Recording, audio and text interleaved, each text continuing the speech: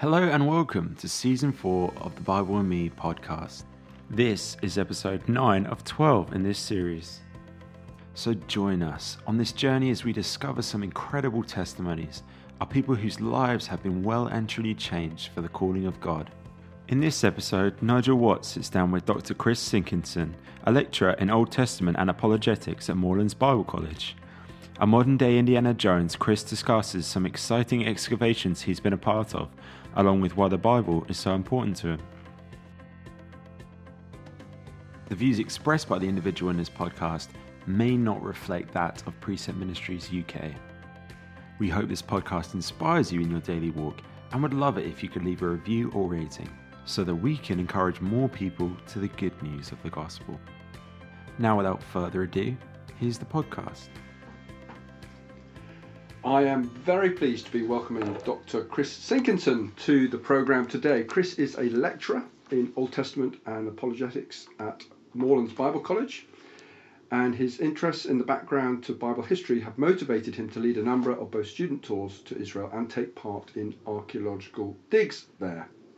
Chris has been a pastor, has written a number of articles for Christian magazines, and he's also written books, including one called Backchat, Answering Christianity's Critics, another one called Time Travel to the Old Testament, and a third called Confident Christianity. He's married to Roz, they have two boys. Chris loves travel, film and history, and he is a man after my own heart because he does not much like cooking. So Chris, welcome to the programme. Thank you very much, Nigel. Good to be with you. I know that you're just back from the US. What were you doing out there?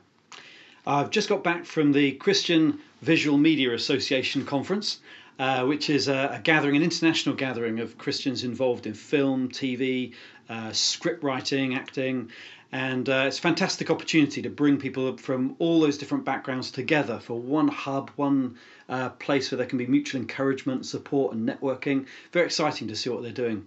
And why are you involved with that? What's your heart? Well, I was simply speaking, I was sharing some devotional messages from the book of Daniel through the week. So I was sharing in that capacity. But it was, from my point of view, just a real blessing to see what God is doing in the whole world of visual media. How many very capable, talented Christians are involved in producing quality movies and TV programs, which sometimes in the UK we forget just how wonderful the resource of the church is as we put our minds to producing quality film material. Yeah, wonderful.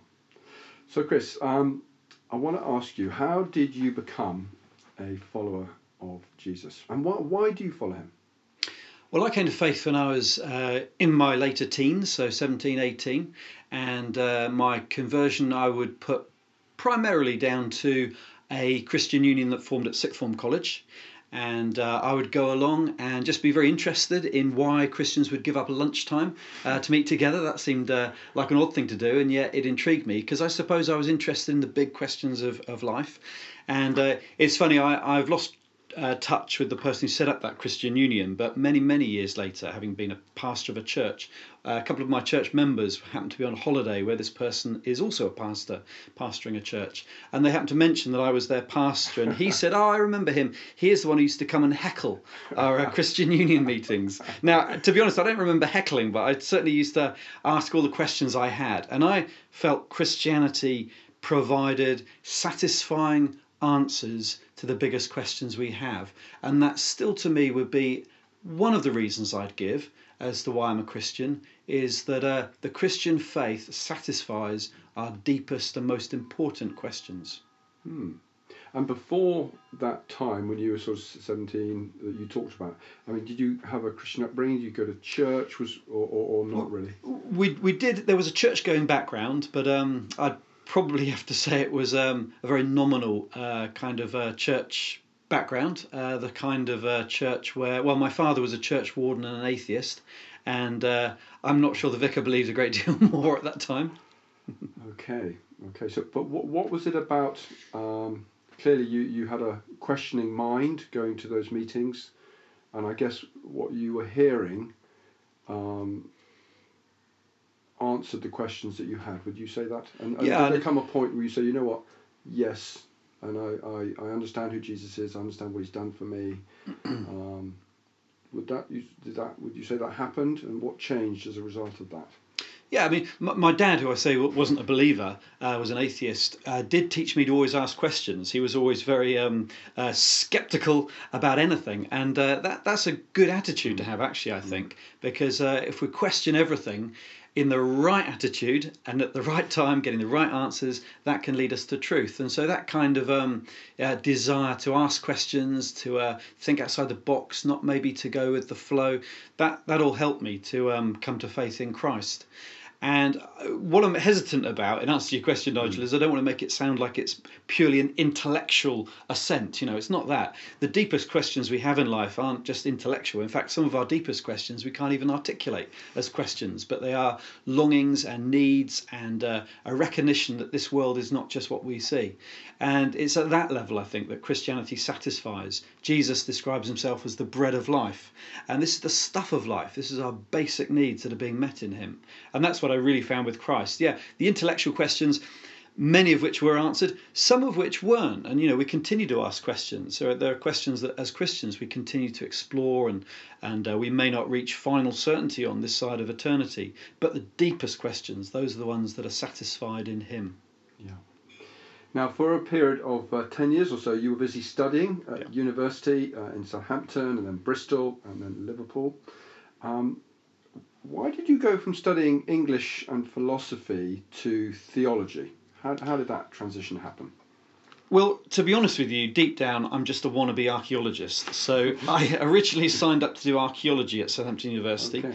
And then I discovered archaeology is, in the UK, very little to do with Indiana Jones, much more to do with standing in wet English fields. Yeah. And so I decided to switch to English and philosophy, which were drier. And also allowed me to pursue my interest in philosophy, questions, issues of life.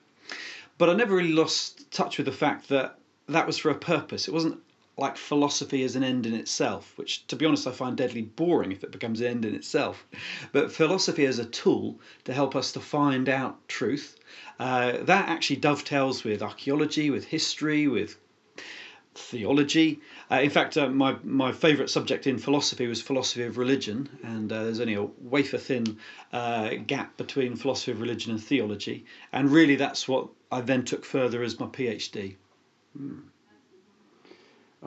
Once you completed your studies, you worked for the Universities and Colleges Christian Fellowship, UCCF, That's right. And then moved into ministry in a church setting before becoming a lecturer at Moorlands.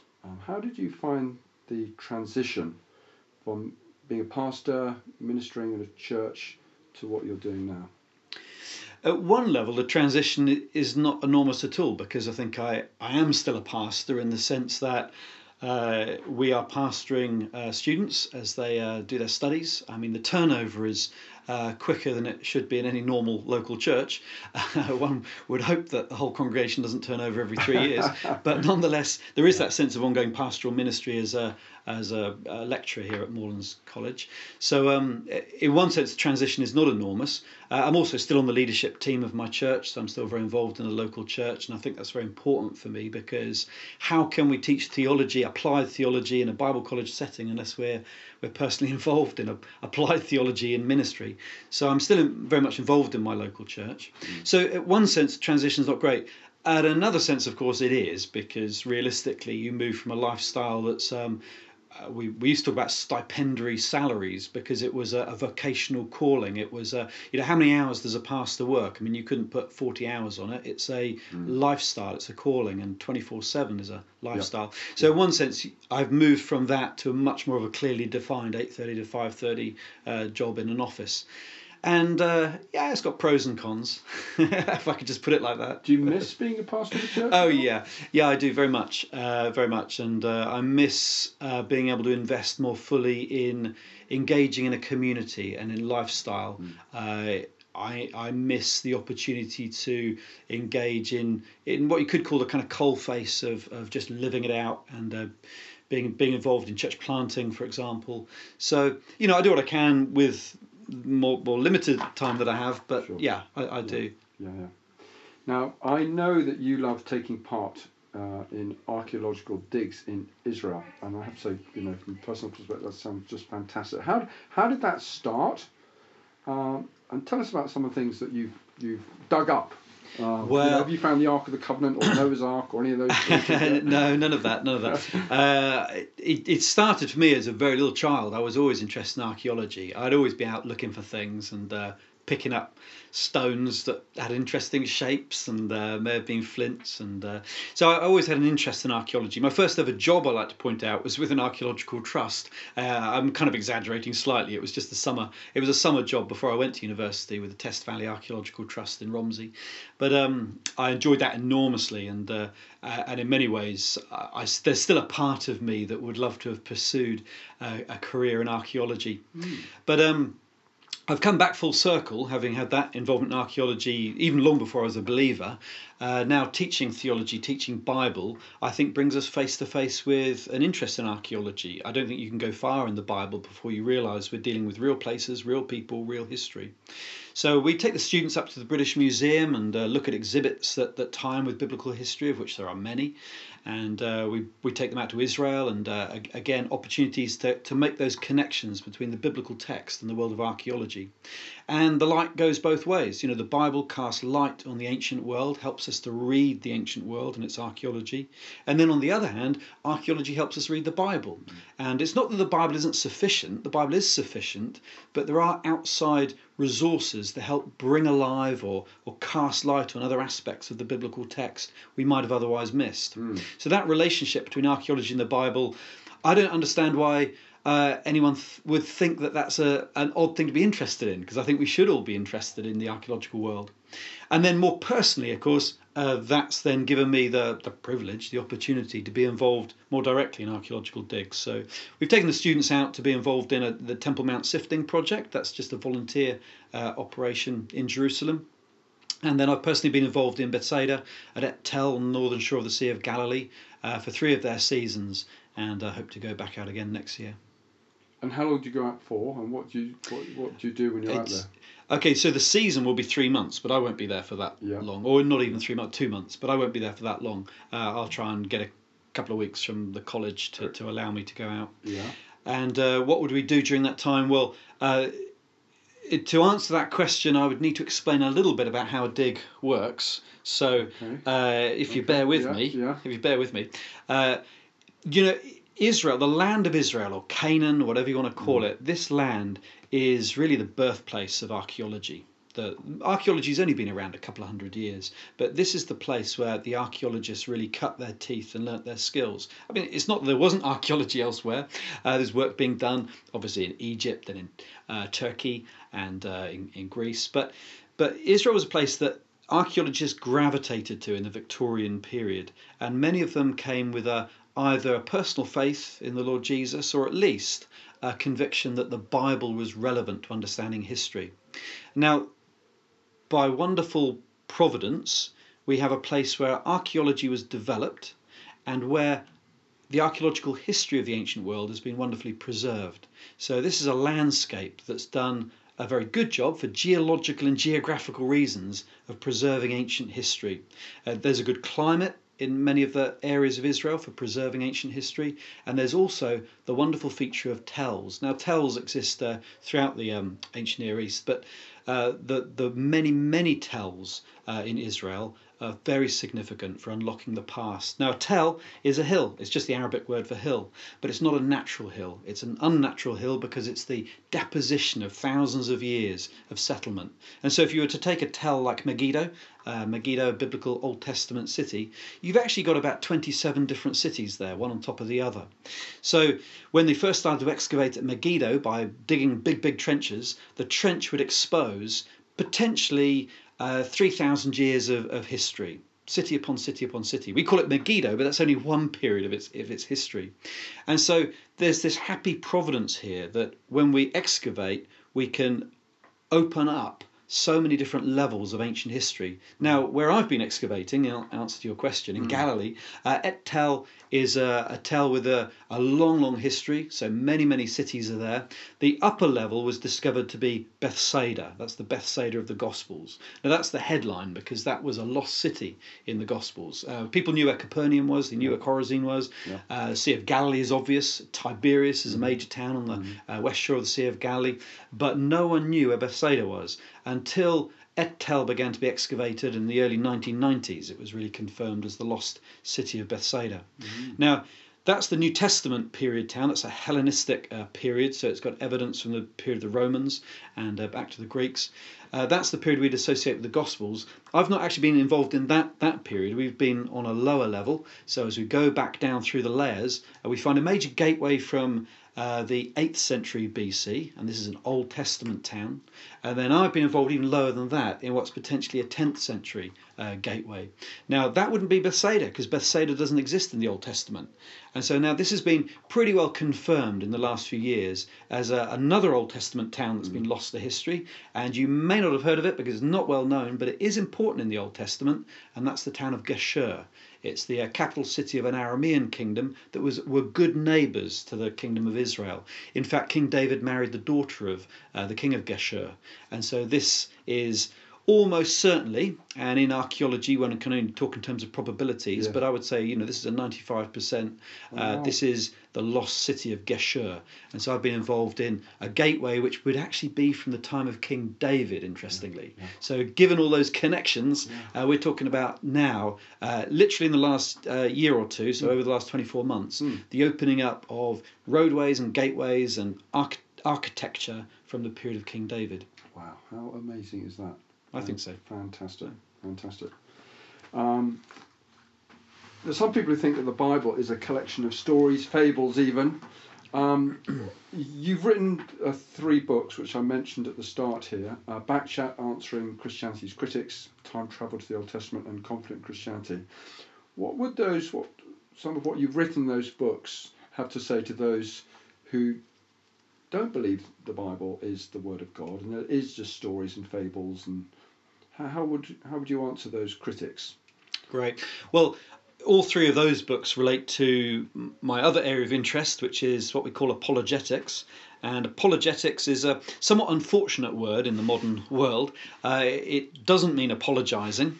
Many of our students do need to learn the art of apologising, as do I. But that's not what we teach in apologetics. In fact, we make matters worse often. Because in apologetics, it's not so much about apologising as defending. It's giving an answer. So it's based on a Greek word, apologia, giving a word back.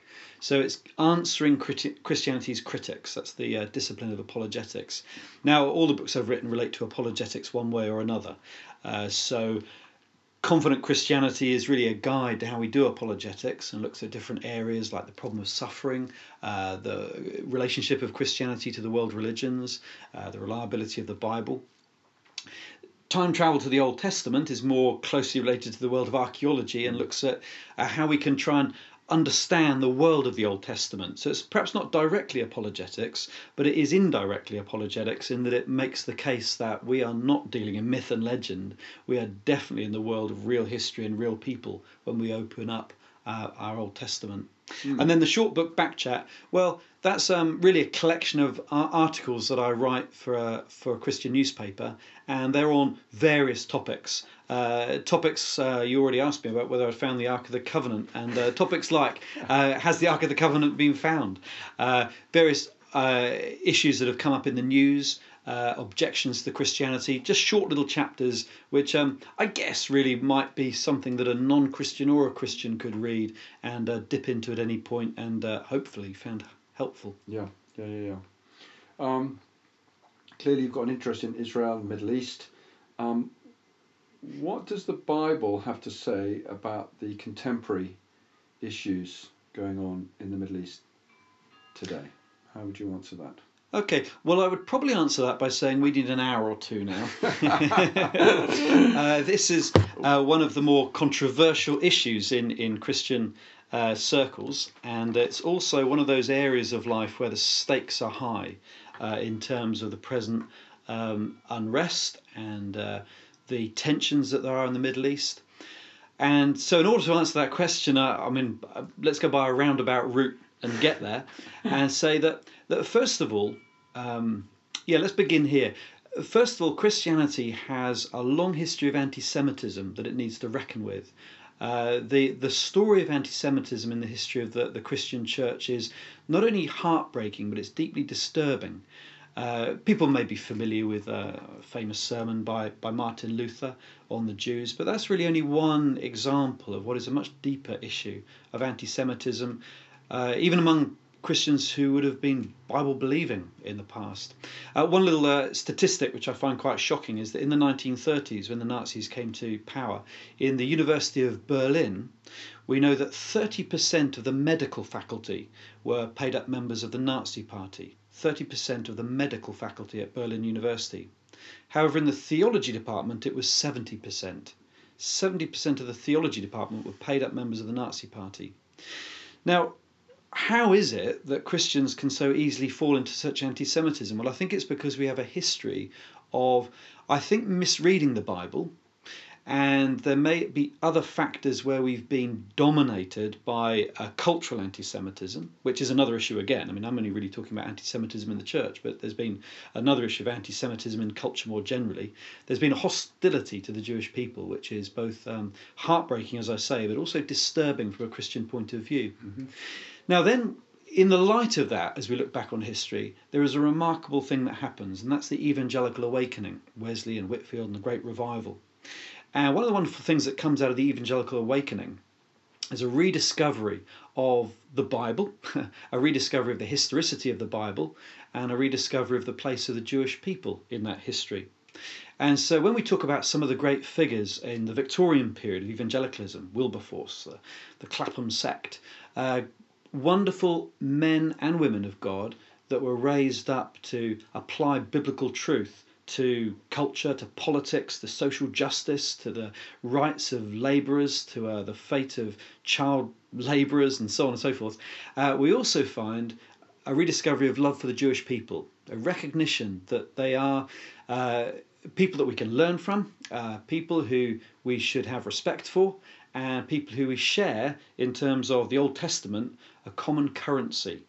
And for those reasons, many of those evangelicals recognise the need to do something for the Jewish people, and in particular, a conviction that the land of Israel, or Palestine as it would have been then, part of the Ottoman Turkish Empire, in fact at that time, in the Victorian period, they recognise the significance of the Jewish people in the place of God's purposes. Now, that would be the background to a developing momentum in the British government to want to create a homeland for the Jewish people. And the famous Balfour Declaration in 1917 was very important, because this was the time where, again, in the providence of God, and I think you can only really read history in terms of God being at work, it happened that the British government came to occupy the region we called Palestine at that point, British Mandate Palestine. This was, of course, at the end of the First World War with the breakup of the Ottoman Turkish Empire.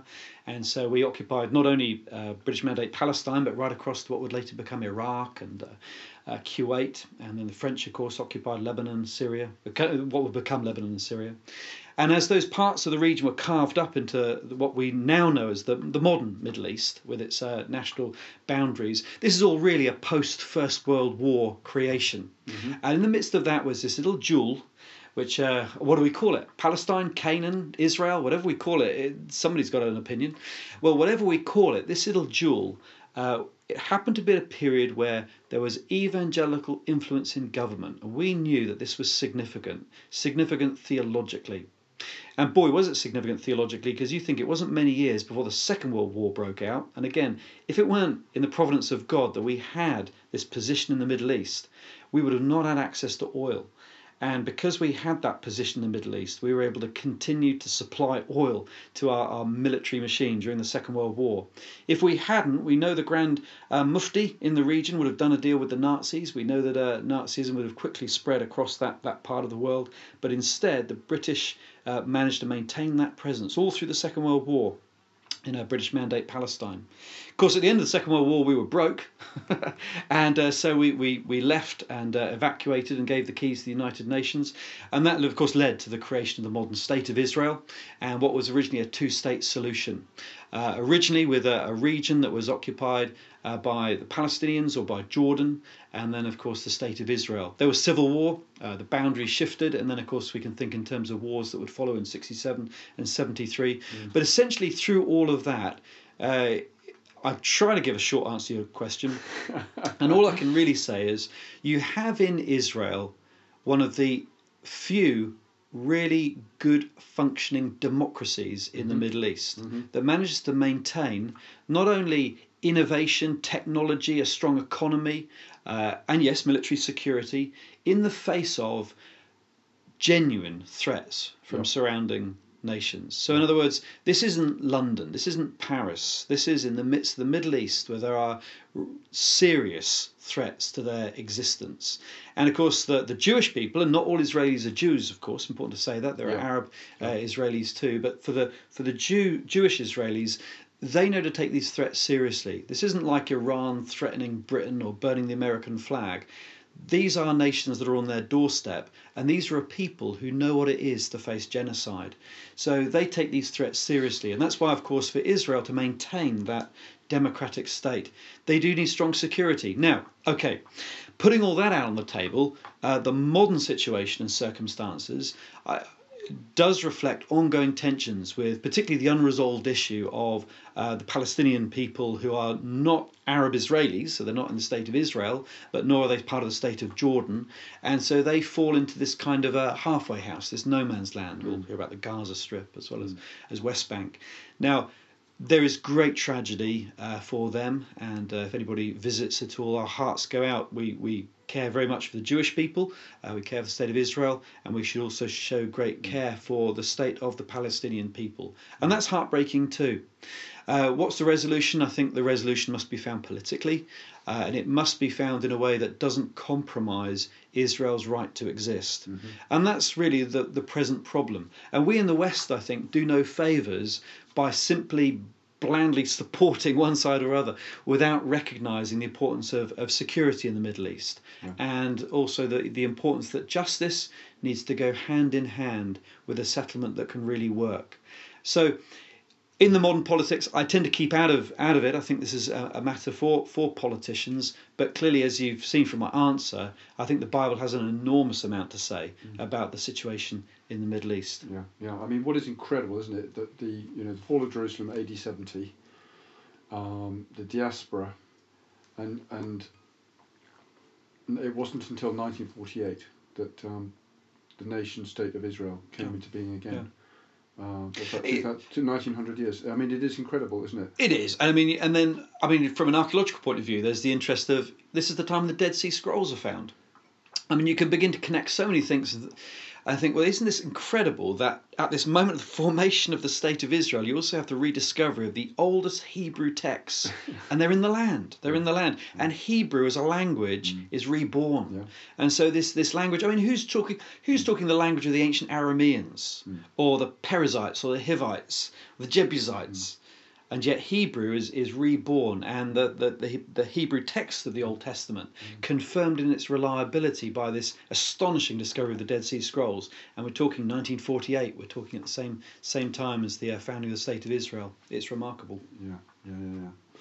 Now, a bit of a facetious question here. What's the Bible have to say about whitewater rafting in the Grand Canyon? I think it's what Jesus would have wanted us to do. God has created a remarkable and beautiful world for us to enjoy, and as a result, when you see a chance, take it. And the opportunity to go whitewater rafting down the Grand Canyon a few years ago with Canyon Ministries was a great opportunity to enjoy God's beautiful creation, to marvel at the geology and the geography and the flora and fauna. And there is nothing quite like the Grand Canyon in the entire world. It is an amazing place. When I was 18, I walked down into the Grand Canyon, and I think it was a day's walk down We overnighted somewhere, and then the day, early morning rise the next day. It is the most amazing place, isn't it? We camped at that point where the track comes down. Yeah. We had 7 nights of camping at various points, and no electricity, no power. Just the boat pulls over at the side of the canyon, and you find somewhere to pitch. No tent, of course, just a camp bed. It's warm enough to not bother with tents. And then you just hope a lizard doesn't crawl into your sleeping bag while you're sleeping. Oh, good. Well, it's good to hear that you've got time away to enjoy yourself. Now, I want to move a little bit more back to the Bible. I know we've obviously talked about the Bible, but why is the Bible so important to you? Well, it goes back to my answer as to why I'm a Christian. I suppose I would say I think the Bible is just a fascinating, interesting book, regardless of what you believe. I suppose I could say that actually in terms of talking to a non-Christian, I might just encourage them to take an interest in the Bible purely because of its historical and literary value. And so it's fascinating in its own right. However, that's not really the point for me. I suppose I wouldn't really be interested in the Bible if I weren't a Christian. As a Christian, the Bible comes alive to me because, as I said, I became a Christian because the Christian faith answers the deepest questions of life. And how does it do that? It does it through God's Word. The Christian faith doesn't answer those questions through just the feelings I have or the emotions I have or my imagination running riot. I mean, that could lead me to all sorts of ridiculous ideas. But God's Word addresses those questions. And so as we read the Bible, and we shouldn't read it as a kind of proof texting, just finding a verse that answers a question, but the big themes of the Bible, themes of love and justice and meaning and purpose, themes of how we do science and discovery, of creation, of history, these big themes that run through the scripture, they satisfy the deepest questions we have. And so as a Christian, the Bible has to be my number one book. Not number one in the sense that I find it the easiest book to read, because I don't. Not number one because I find it the easiest stories to read. They're very, other stories I find much easier. But number one because it is the Word of God, and that answers the deepest questions of life. How do you study it? I think there are probably 3 different ways that I study it in my life.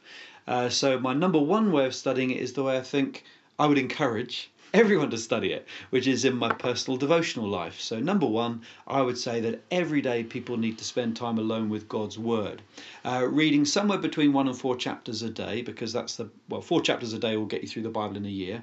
And so I think reading at length scripture. So I tend not to do like the little short devotional readings. I tend to read at greater length, and I do realise that actually means sometimes it washes over me because I tend to do that in the morning. And so I'm very well aware that when you read large chunks, I know it because as the years go by, I know I've read the Bible through a number of times, and yet I'm still seeing things I don't think I've ever seen before.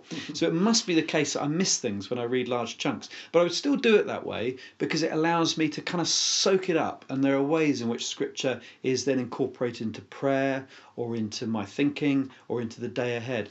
So number one is the devotional reading of Scripture. Number 2 is more study, and that's where there might be something that's just of interest to me, or I would read scripture. Now, of course, I've got a job that means I'm doing that anyway all the time, and that's a privilege. I hope that if my next job is a bus driver or something, I hope that I won't let go of wanting to do that kind of study. If I'm interested in, what does the Bible say about Bethsaida in the Gospels? I hope I'll do a study on that. And that's to take a bit of time to, maybe with the guides and helps and so on, commentaries and handbooks, I'll study a particular topic that's of interest to me.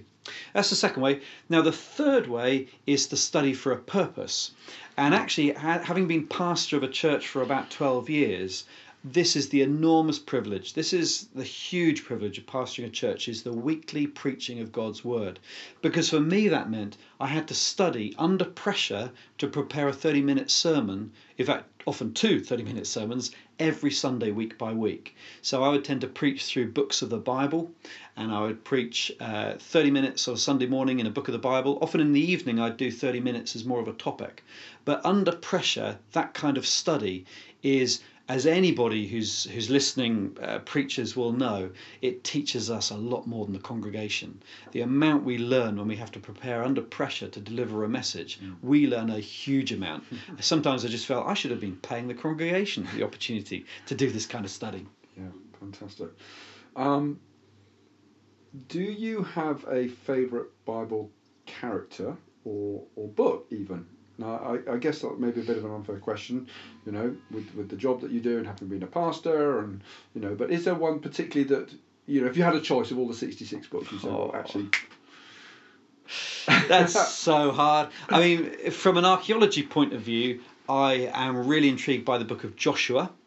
But I do find the book of Joshua quite difficult from a theological point of view. There are things that I struggle with in the book of Joshua. I think there are answers as to why God, for example, the issue of the judgment on the nations in the book of Joshua, which can be very difficult, I think, morally in the light of who Christ is, until we place it in the context of the book of Revelation. Because in that sense, of course, when Jesus turns up on the white charger in the book of Revelation to deliver judgment on the nations, it is the fulfillment of what we glimpse in the book of Joshua. So in that sense, I think we should understand that if we have a problem with the book of Joshua judgments, we're going to have a problem with the book of Revelation judgments. Jesus Christ is not only the God of all love and mercy, he is also the God of judgment and the deliverer and the warrior. So there are things in the book of Joshua that nonetheless, despite what I've just said there, I do struggle with. But I think from an archaeological point of view, that would be high up on my list of... If you're going to single out a book for me to take away to a desert island. From a personal point of view, I think the book of Hebrews, I don't know who wrote it, but I think the book of Hebrews would be a top one for me, because it's the book that connects the Christian faith to the Jewish faith so clearly.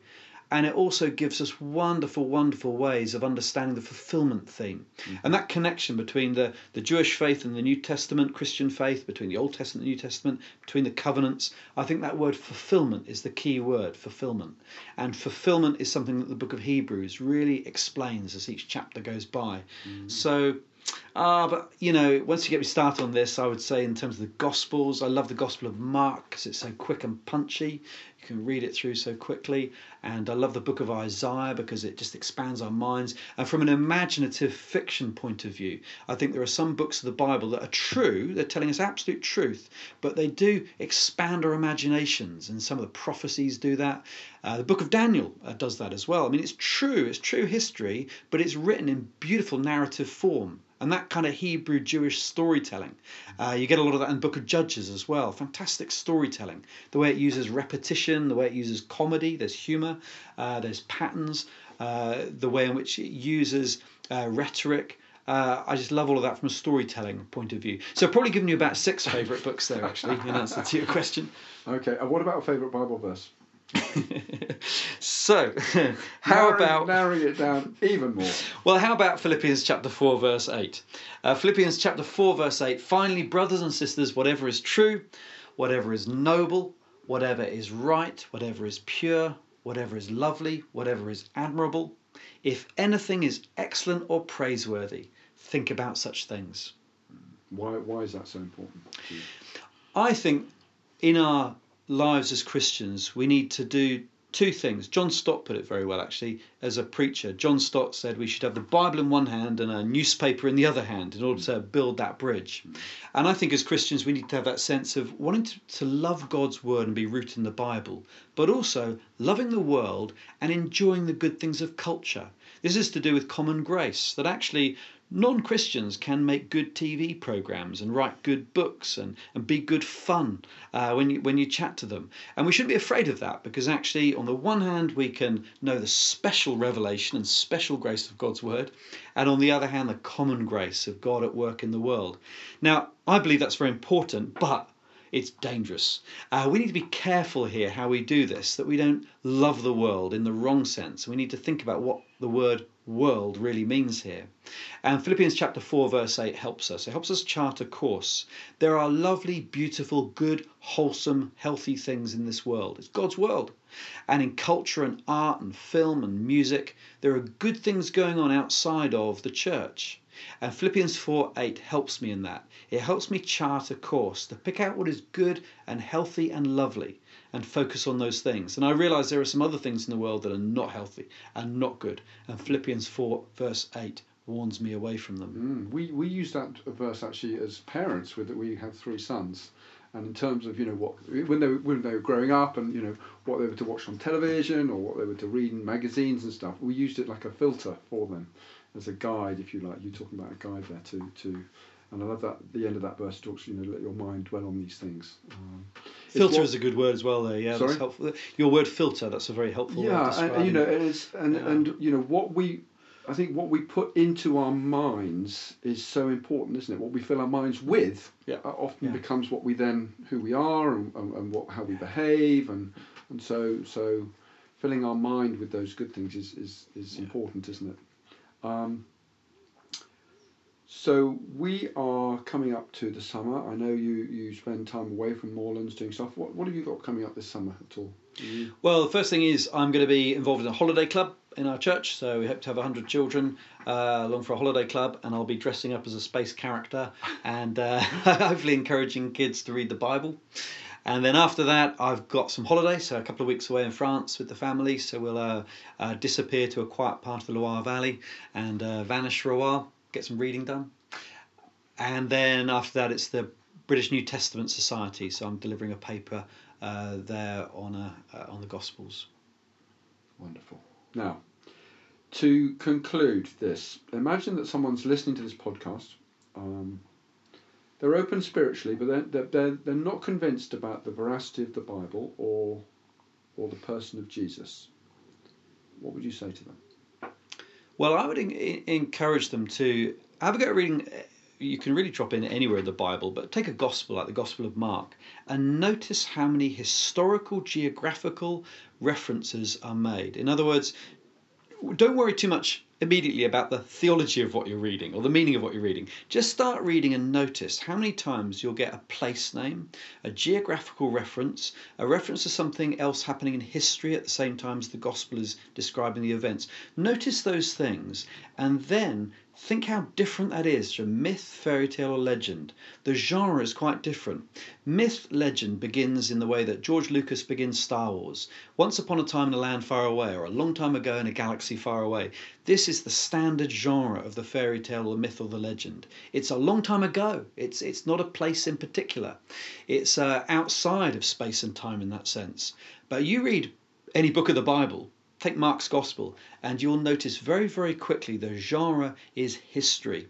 And historians have started to look into this, archaeologists have looked into this, have shown that history is reliable and good. You can double check it. It allows itself to be double checked. That's how God's revealed himself. So unlike myth and poetry and legend, which are all good in their own way and all enjoyable in their own way, the Bible is real history. Fantastic. Chris, thank you so much for your time today. It's been a real pleasure and a privilege to talk to you. God bless you in your work here at Moorlands as you disciple and teach and lead the future leaders in a sense. And it's been a real pleasure. I would love to join you one day on a dig in Israel. Been to Israel a few times myself, so I can picture the places that you're talking about. So yeah, God bless you and thank you so much. Thank you, Nigel. Been a pleasure. Thank you. You've been listening to the Bible and Me podcast. If you enjoyed what you heard, be sure to subscribe and leave a rating or review. If you want to find out more about Precept Ministries UK, visit www.precept.org.uk. Thank you.